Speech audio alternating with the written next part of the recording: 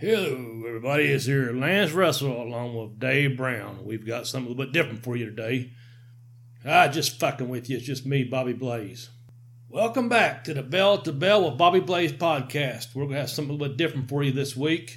The professor's not going to be here, so it's just going to be me. He's down with the COVID. Sorry to hear about that. Let's wish him a speedy recovery from this wicked disease that's out there right now. So with that said, we'll get the podcast started. We're doing Jerry the King Lawler this week. We did Jimmy Hart, then we did Memphis. Now we're doing Jerry Lawler. As you can kind of see, this way our season's going. This is just going to be called Jerry the King Lawler. And I'm going to be doing it by myself, as said. And I'm just going to go by some notes I've written up throughout the week. And hopefully in a couple of days, the professor will feel good enough or well enough to maybe edit this down or add some background to it, or maybe even give me an introduction. Who knows? So Jerry Lawler, Jerry the King Lawler, let's get that out of the way right away. He is the king of professional wrestling, as we know. There have been many other people that did the king gimmick, but no one's been the actual king of professional wrestling. Back when they had the King Haku, they did that, and then that was just a Vince thing, and King Harley Race, But we're going to go with the original king here, Jerry the King Lawler. He had more titles than anyone. If the professor was here, I'm sure he could tell you exactly every fucking title that the guy held. But it's 168 titles that we know for sure he's held. I'm going to talk about a couple of them specifically here in a minute. We know that Bobby Shane gave him his first crown. Jerry Lawler used to be a disc jockey, and he'd promote shows on the air. He would draw. He's a real good artist. If you don't know that, he would draw some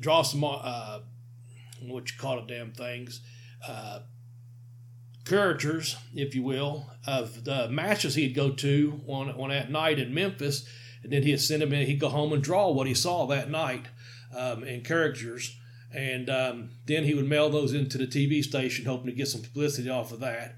He caught the eye of promoter Aubrey Griffith, along with Lance Russell and a star at the time, Jackie Fargo, and that would become Lawler's trainer and mentor. He broke into the business in 1970. Like I said, he's working as a DJ, and he'd promote some of the shows on the air in exchange for the wrestling lessons. In 1974, on July 24th, he beat Fargo to become the king of wrestling. So there's a little bit of background history. And some of this I'm not going to get right. And a lot of it I'm going to get right. And a lot of it I'm just going to be talking to you about some of the reason that Jerry the King Lawler's over with me. I grew up watching Memphis wrestling. We discussed that the last couple of weeks while we've been down in talking about Jimmy Hart and talking about the Memphis Wrestling TV. Of course, the Tennessee territory last week was covered as well, not just Memphis. Lawler, he just growing up watching him. He was a king. It was I could put any match out there, and they would put him on TV every week, and every other week, he'd be making an appearance on a TV, and it's talking to people into the building. He had the gift for gab, and he always ran those different angles with different people. So I'm going to be talking about some different things today. One that got over with me is he has I guess you'd call this number 9, I don't know. He owns a 1966 replica Batmobile. I found that fascinating. It was built on a early Corvette C4 chassis system with a Buick 350 SID VH engine in it. It's listed. If you want to buy it, folks, it's out there. Maybe Lawler will give me some kickback on this. I doubt it, cheap bastard. But anyway, it's $110,900 on Hemmings.com. It's been signed by Adam West, Burt Ward, as well as the King and a few others. So if one of you lucky fuckers buy that thing, make sure you tell Lawler to give old Bobby Blaze a little bit of kickback out about for publicity, getting the word out there about his Batmobile. I wouldn't mind actually going for a ride in that thing. They said it's drivable. I wouldn't mind driving around town for maybe 10 minutes or so. That'd be enough to get my nut. Hell, I went to a car show in Baltimore, probably in 1966 or 67, and I saw the Batmobile. I saw the Munster Mobile. I got to see all those damn things, man, back in the day when I was younger. I've been to several car shows since then, too. None like that first time, though, man, where they had all those 60 shows. The Monkeys car was there and all that. But Lawler has a replica of it, and it's for sale. If you folks want to buy it, go ahead and buy the damn thing. I don't care one way or the other. Let's jump down here to number 8. Number 8, if you're keeping track at home. I don't know why you would be. Fuck, I hardly ever do. But anyway, it would be as an induction into the Hall of Fame. That's why I said that, because I hardly ever pay attention. I'm glad when the guys do get in. This is a good gimmick for the guys to make some extra money and get an extra payoff and be remembered on the WWE there on the network through the years. But he was inducted in 2007. And overall, Lawler has held more championships than any other current WWE employee, though he's never won any double WWE singles and or tag team championships since joining the company. So there you go. It's one of those things where the guys never even worked for the company and still getting a Hall of Fame. Like I said, good for them. They do get the publicity. And like I said, get a payoff, and a person inducts them into the Hall of Fame, they get a payoff as well. So, going on here, and I'm going kind of fast here. I'll come back and add some stories and this and that and that and this.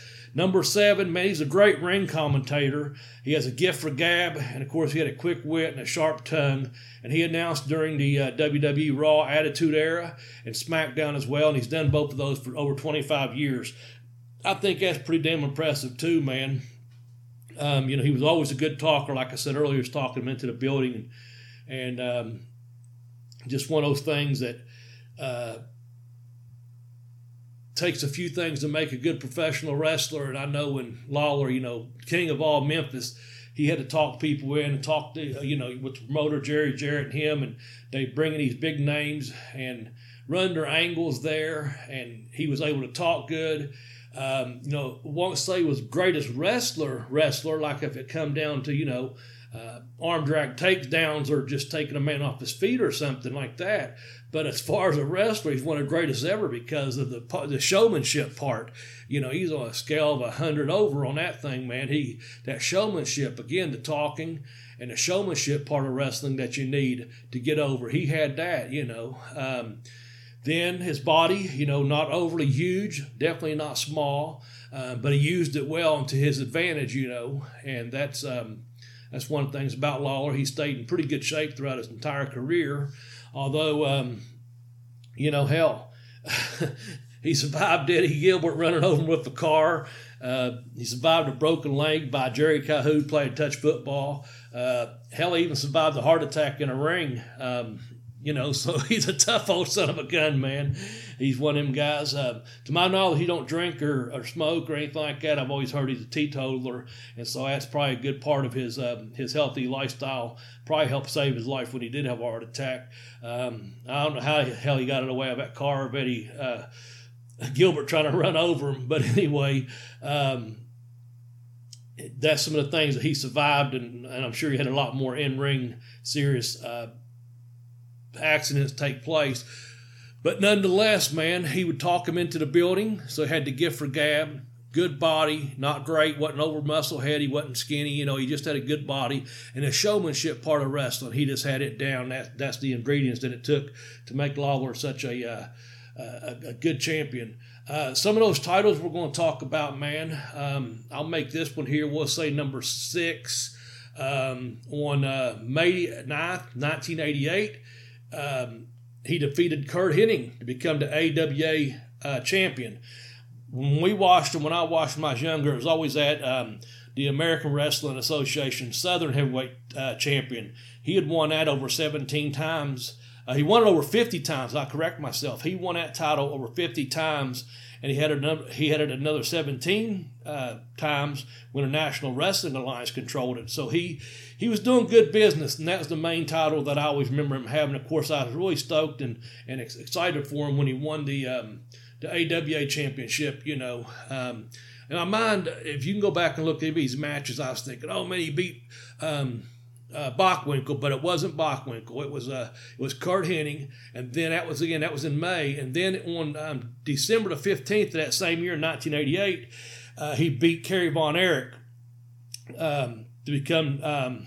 So they unified the AWA title with the WCCW title. I'm sure if the professor was here, get your ass well, Professor. He could tell you in detail how these titles, because I think Vern had something to do with coming down and getting involved and getting out of it or whatever, the WCCW.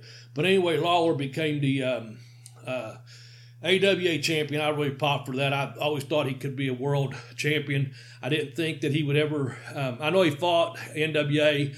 I know he fought Flair a couple of times. I know he fought Terry Funk several times. That's what I was trying to say.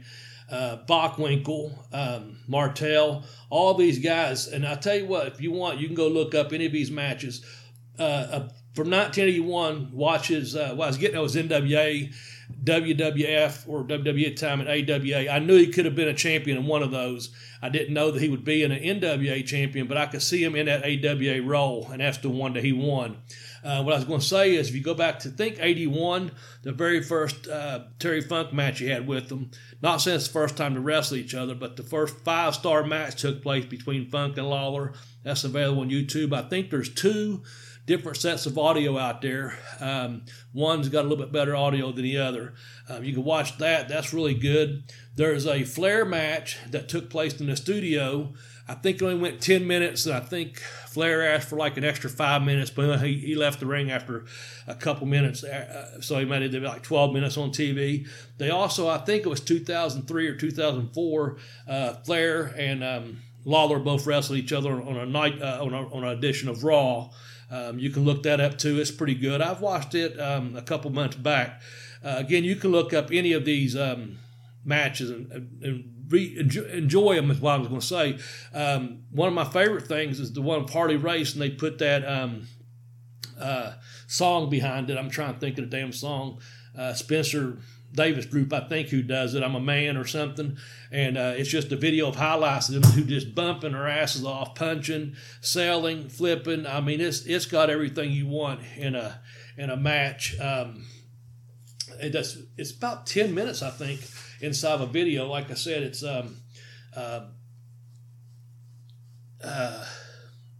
just really good. Just whoever put the video together, man, done a really good job, because they took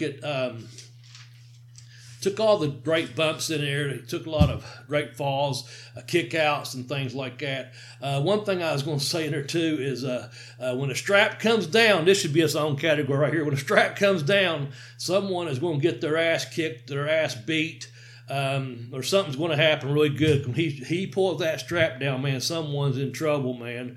You know that when he pops that strap down. And I'm just rattling on here, man. I guess I can go on forever. Talk about the next one would be Jerry the King Lawler takes on Andy Kaufman in their iconic match at the Mid-South Coliseum on April 5th, 1982. If you listen to the last 2 weeks, I'm not going to be redundant about that. But, Andy Kaufman was a big TV star on a hit show called Taxi. And he was an intergender champion. He'd whip women and fight women and pin them and stuff. And in doing so, he claimed he could whip anyone, and he didn't believe in that phony wrestling stuff and this and that. And of course, Jerry Lawler stepped up to be a real man and put him through his paces.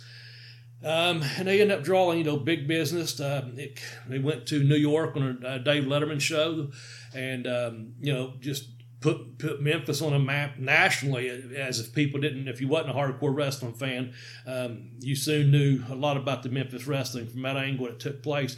He gave Andy Kaufman 2 pile drivers, very stiff looking, but it worked, and of course they made a movie out of it, The Man on the Moon, and I think Lawler's been in a couple other movies too, but I just wanted to put that out there to you. Sorry if my voice has sound a little bit rough. I'm used to someone at least interrupting me or saying something. That's just me drinking some water. If it wasn't so early in the day, I'd probably switch to beer, to be honest with you. But I hold off to the evening before I have any beer. Got to watch that, So I'm just going down a list here, just some different things, some different ideas, some talking points. the funny thing about it was on Memphis Wrestling that you could always appreciate. They had two great announcers. You had Lance Russell and Dave Brown. Now, Lance Russell, we did about a year ago or so, we did our top 10 announcers. And we had number one, Lance Russell, of course, because most of our audience voted for that. But it was real close. It could have been Gordon Soley, and anyone can argue over both of those points, and that's really cool if you do.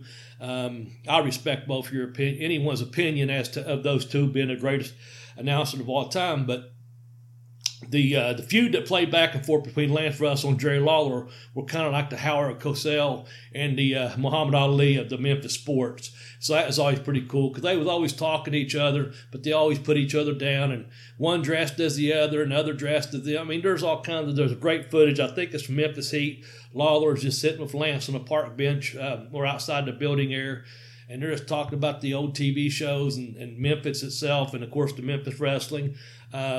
There's some gigs and gags in there. It's just funny as hell that they do between back and forth.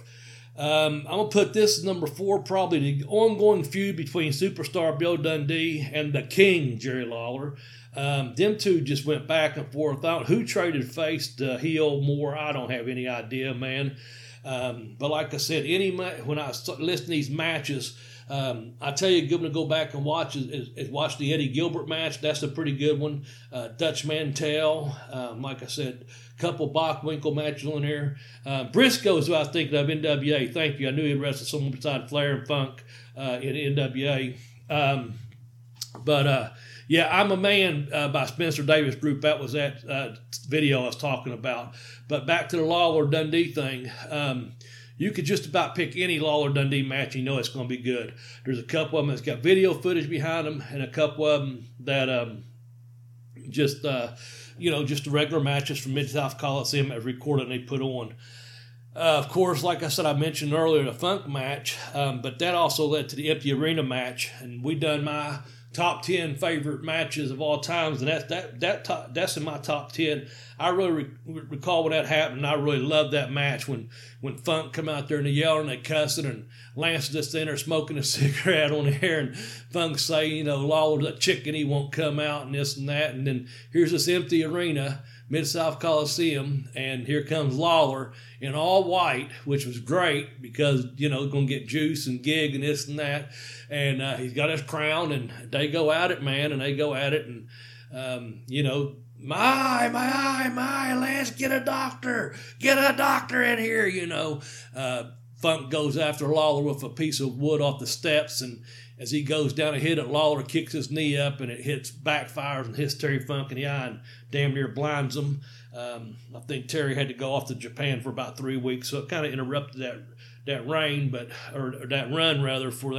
for what they built up for, but still, nonetheless, it worked. Pretty good stuff, man. I'm just going through some notes here, just kind of give me some starting points here. Well, really, great showmanship and great talker. Those things were good. I don't know how long I've been talking. It's probably been about 20 or 30 minutes. You're not going to get a full podcast this week. I just wanted to make sure we turned something in. Maybe Professor and I can go back over when he's feeling better. We can go back over and do Lawler better justice than I did on this one here, maybe not. But I got a couple of things I want to mention to you, and I'm going to tell you a story because I've had some personal history with Jerry Lawler. So if you'll hang on 1 second, I'll get to that because I'm going to get a drink of water here. Give me a second. And just to let you know, I got a couple books out there. My first book is Pin Me, Pay Me, Have Boost Will Travel. If you'll use tinyurl.com/blazebook1, there's a shortcut on Amazon. It'll take you to it. The show will get a little bit of kickback out of it. In that book there, I tell the whole run about myself, going against Jerry the King Lawler in Knoxville, Tennessee. So I'm going to come back to that story in just 1 second. The second book I have is called I Kicked Out on Two, The Educational Wrestler. If you want to, you can get these off Amazon. The shortcut to that one is tinyurl.com/blazebook2. I also have a couple of other, two short stories. Yard Time, about running a prison show at a federal prison. That runs as a short story, but it's also inside of the Yard Time is also located inside the I Kicked Out on 2 book. I've got Christmas is coming up. If you hear this before Christmas, do yourself a favor. I got a little ebook. It's called Season's Effing Greetings, and it's just a really hilarious story about a real life trip between my brother, my cousin, and one of my aunts, or my aunts, as you'll say, and we took a trip from the hills of Kentucky to the big city of Baltimore back in 1983 to do some shopping for the family Christmas that year. It's really one of the highlights of all my Christmases, probably. Really funny, little humorous story. I was in college at the time, and my brother was like a freshman or sophomore in high school. My cousin was in between us, and we just get into a hell of a lot of trouble and have a lot of good fun doing so. I've got another book, man. If you're into this kind of stuff, it's XXX. It's erotica romance. It's called Megan, Hot Wife on a DL. I really like that book a lot. It's just not based on any true characters. I'm just trying to just get something of a different genre on my Amazon page. And those ebooks are only $2.99 each. But again, if you want I Kicked Out on 2, The Educational Wrestler, that is at tinyurl.com/blazebook2. And my first book, Pin Me, Pay Me, Have Boots for Travel, is at tinyurl.com/blazebook1. Now, if you stuck with me this long, I appreciate it. I'm going to tell you a story, and so just listen up to story time here. And this is pretty much a story that's in Pin Me, Pay Me. And that is when I was working for Smoky Mountain Wrestling. I want to say one of the greatest things about this match with Jerry the King Lawler, because the show's really supposed to be about him today, and I'll make this a little bit about myself, because everyone's telling me I need to put myself over more on a podcast. But I'm going to put my brother Jim over today on this podcast too, because at the time he was living we had lived together down in Florida when I was still training some, and I was traveling quite a bit, and I was wrestling, so I was based out of Tampa, and him and I had an apartment together. It was mostly his, and he let me kind enough to put up with me and let me stay there, so I had a place to train, and we go to the gym together in the mornings. He used to go to Malenko's with me sometimes. Just all kinds of fun times, living our best life, if you will. At the time, though, he was living way down in Miami, Florida, and he came all the way from Miami, Florida to Knoxville, Tennessee to see me wrestle against Jerry the King Lawler.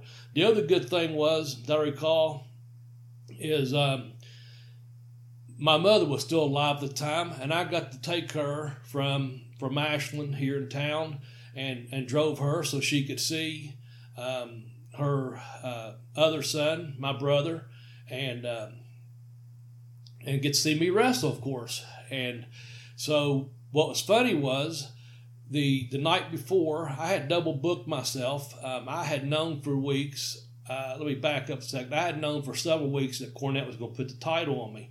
I was leaving town one Friday afternoon, and I had to do some business up in West Virginia in Huntington for an event I was running up here, a wrestling event. I had to do some radio promos for it and get the posters out. So I had taken off and met the radio people. It was pretty much no cell phones in or anything, but I was coming back through Ashland area to go to Knoxville. But in doing so, I decided to stop by my house for like maybe 20 or 30 minutes or so. I don't know what for. Something just told me to stop, so I did. While I was home, it was on a Friday afternoon, and I was already going to be heading to Knoxville for a couple of days. It was Jim Cornette on the phone. And he said, "Hey, Bobby," we talked for a few minutes and we caught up on things. I'd been away from here for about 3 months at the time. He said, "I got an idea I want to run by you." And basically said, "How do you feel about me putting a strap on you? I'm thinking about putting a title on you." I about passed out. I was like, "What the fuck? Are you kidding me?" To myself, I'm like, "Oh, Jimmy, I'm really interested, And he goes, "Well, I'm working on a few things." And he asked me had I been staying busy, and I had. And In fact, he was on another, he was still in Smoky Mountain going to another town in Tennessee, and I was going to, some outlaw mud show, I'm sure, down in Tennessee. And that's kind of the point of the story when I get the title, too. But anyway, so I was like, oh, my God. He said, just don't say anything to anyone. Don't tell anyone. And don't even mention it. I was like, yeah, no worries. I'm not going to tell anyone, That's completely kayfabe with me. No worries whatsoever, man. So he said, if everything, he goes, I still run it by Lawler and stuff. He said, but are you going to be home Monday night? And I'll call you back. And I'm like, oh, yeah, sure. I'll definitely, I'll be home, man. No worries there. So I went and done my Friday, Saturday towns down in, probably Johnson, Tennessee, and Kingsport, Tennessee, or Bristol, or somewhere down that area, Tri-Cities, and made some pretty good money where I'd been on TV and stuff, enough, to make the bookies worth my while, and things like that, and to come back home. Got a call from Cornell on Monday evening, and he said, hey, I talked to Jerry over the weekend. It's a go. Everything's going to go. And he said, got this all worked out, and kind of gave me an idea, gave me a blueprint to work with, if you will. So I was like, yeah, hell yeah, I get to work with Jerry the King Lawler, man. That's cool. And so back to the weekend, I was supposed to go. So several weeks passed, of course. They kept me off TV. I go back to Smoky Mountain. Well, I took an independent booking where I had still been working under some all the way to the night before the big Bloody Sunday show I was supposed to be on. So this guy on a Saturday night, like I said, it was this is one of them outlaw mud shows, if you will. They've been paying me about $200 to come down once every couple of weeks and do a show for them. And they just had a little small group of guys, and they would use guys off of Smoky Mountain TV if they weren't booked. So I was, making a couple extra $100, $400 a month or whatever if I went down there for them. And so the plan was my brother was going to drive up from Miami, and his in-laws at the time were going to drive down to Knoxville and see him. And then my mom and myself, we were going to leave Ashland and go down on a Friday. We all weren't going to meet, though, until a Saturday. But we were going to go down a day early. And I was going to make some extra money, before I had to do the show. What's funny was that I don't know what the hell happened because, it's one of those outlaw mud shows or whatever, some goof, from, I don't know, Mud Lick, Tennessee or somewhere. He calls me and says, hey, Bobby, this is whatever the fuck his name was. I don't know. If I knew it, I probably wouldn't tell you anyway because I'd want to embarrass the guy if he's still around. But he just went off and started saying, man, I don't need you on this show this weekend. I'm not booking you. I heard you work for someone else for like $150, but you're always charging me $200 or something like that, and I'm like, well, that's what you offered me and that's what I took, whatever it was. Nonetheless, the day before I'm getting ready to win the Smoky Mountain Heavyweight title, this goofball calls me to tell me he can't use me or my services anymore, over that $50 difference or wherever the fuck it was, and whatever hairs up his ass or whatever. So my mom and I didn't have to leave a day early, which made it fine with me. We just left on that Saturday and took our time and got to Knoxville and got to see my brother and we had a nice visit, nice dinner and all that, And the funny thing was, and I'll come back to going to the match in just a second. The funny thing was, after I won the match on Sunday, on Monday, this fucking goofball calls me back and starts apologizing. He had been in the building, of course, and he saw me beat Jerry the King Lawler. He's like, hey, Bobby, this is so-and-so. He goes, man, if you want $250, I'll pay you $250. I ain't worried about the $150, $200. I'll pay you to come down here and do my matches. And just started going off and apologizing. I said, you know what, you just go fuck yourself. I said, well, you talked to me on Friday night on the phone. I said, I don't let people talk to me that way. And I said, plus, I said, I don't want your extra fucking $250. I don't need it, which, I could have always used it, but I was like, go fuck yourself, buddy. And I'd still see him at the Smoky Mountain shows after that, but he had no idea on that Sunday I was going to win. And by God, he called on that Monday. I do want to say, too, besides my brother coming up there to see me and my mom getting to watch me wrestle in Knoxville, one of the first people that called me that week when I got home, too, was my good friend JT Lightning, may he rest in peace. But he was always, kind of a friend outside the business, if you will. One of them people you really just take a liking to. And I wrote about JT in my book as well about this same time. But yeah, he was one of the boys, to congratulate me. And I thought that was always pretty cool. I really appreciated that. So let's go to that Sunday in Knoxville, Tennessee, at Sunday Bloody Sunday. In the first match, it was me against Brian Logan or Brian Keys. Real good hand, good little worker out of Beckley, West Virginia. Tim Horner and the people at the school there had trained him and another boy named Anthony. And they come along really good, good hands. Excuse me there. And so I had this song in my head I was listening to just in different, music on the way down to Knoxville and stuff. It was a Tom Petty song. Little did I know that he was really tied in with Rick Rubens and all this, but it's called I Won't Back Down. And I thought, this would be a good song to come out to because of what's going to happen later on today. So I ran back out to the car, got my tape. It wasn't an 8-track, it was a cassette, just so you know, smart asses. Anyway, I'm not just fucking with you.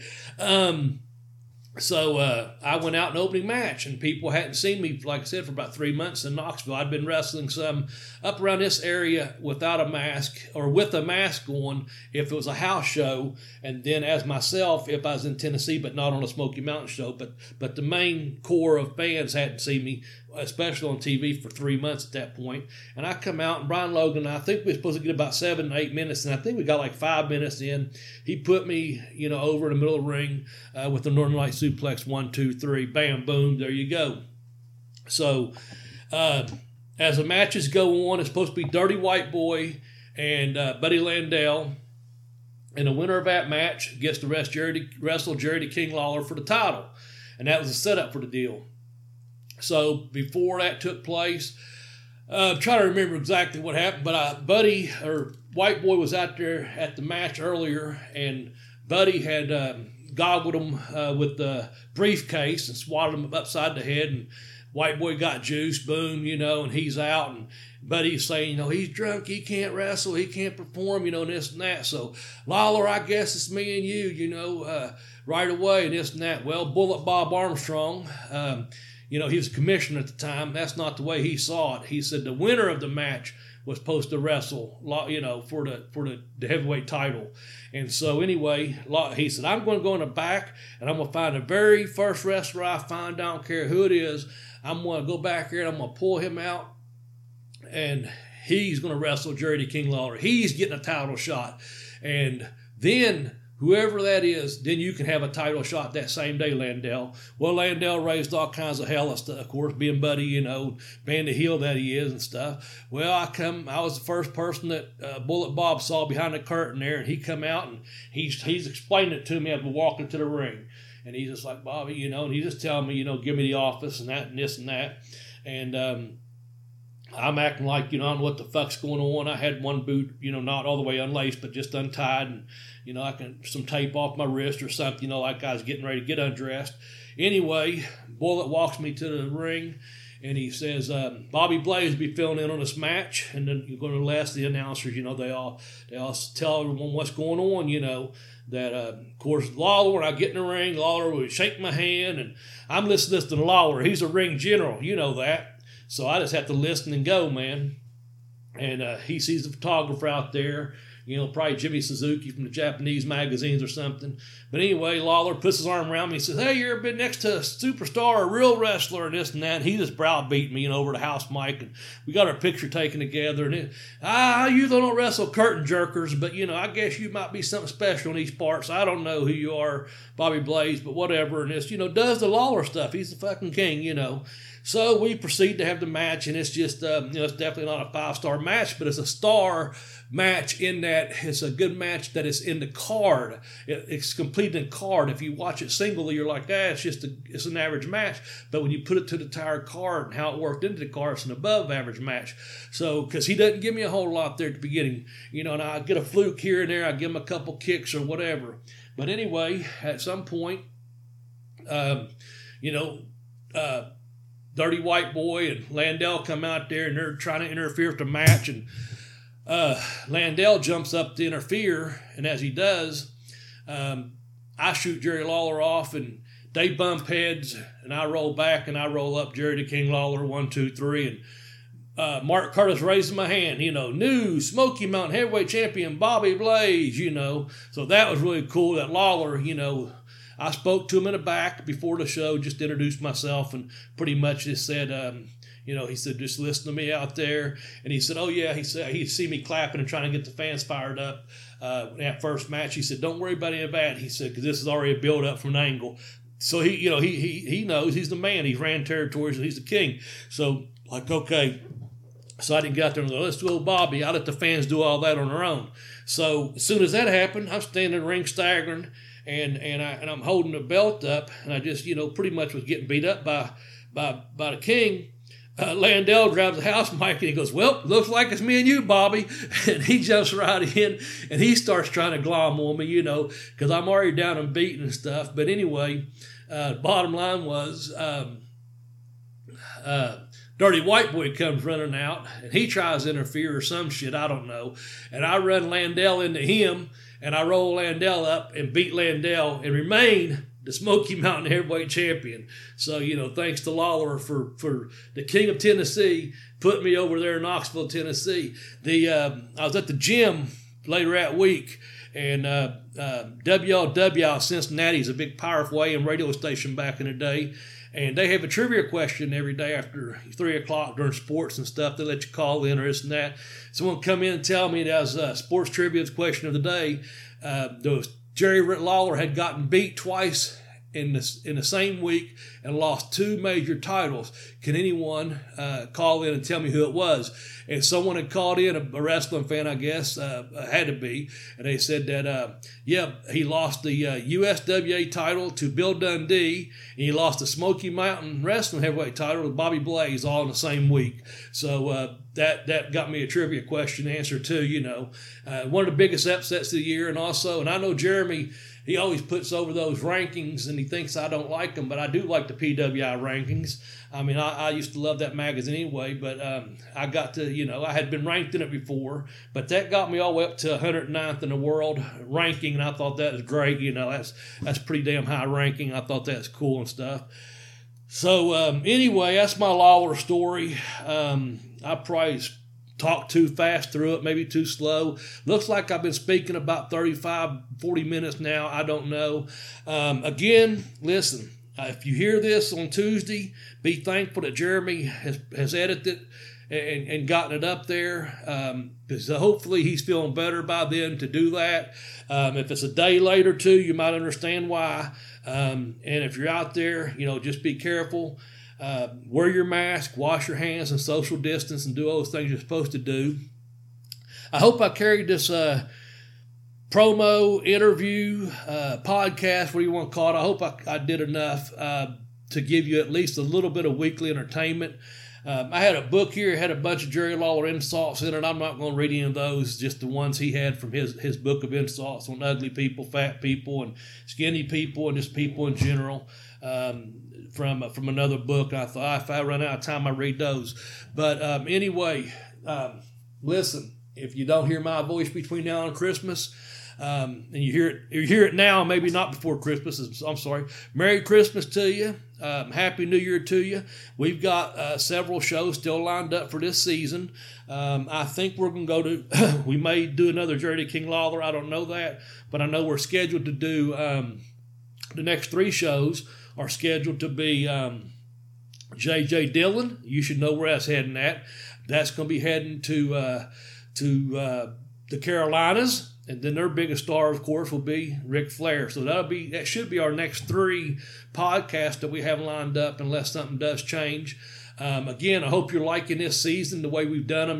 We done Gary Hart out in Texas. Then we done Texas, and then we done Gino Hernandez. Then we done Jimmy Hart, done Tennessee, and now we done Jerry the King Lawler. So anyway, keep on tuning in to the Bell to Bell with Bobby Blaze podcast.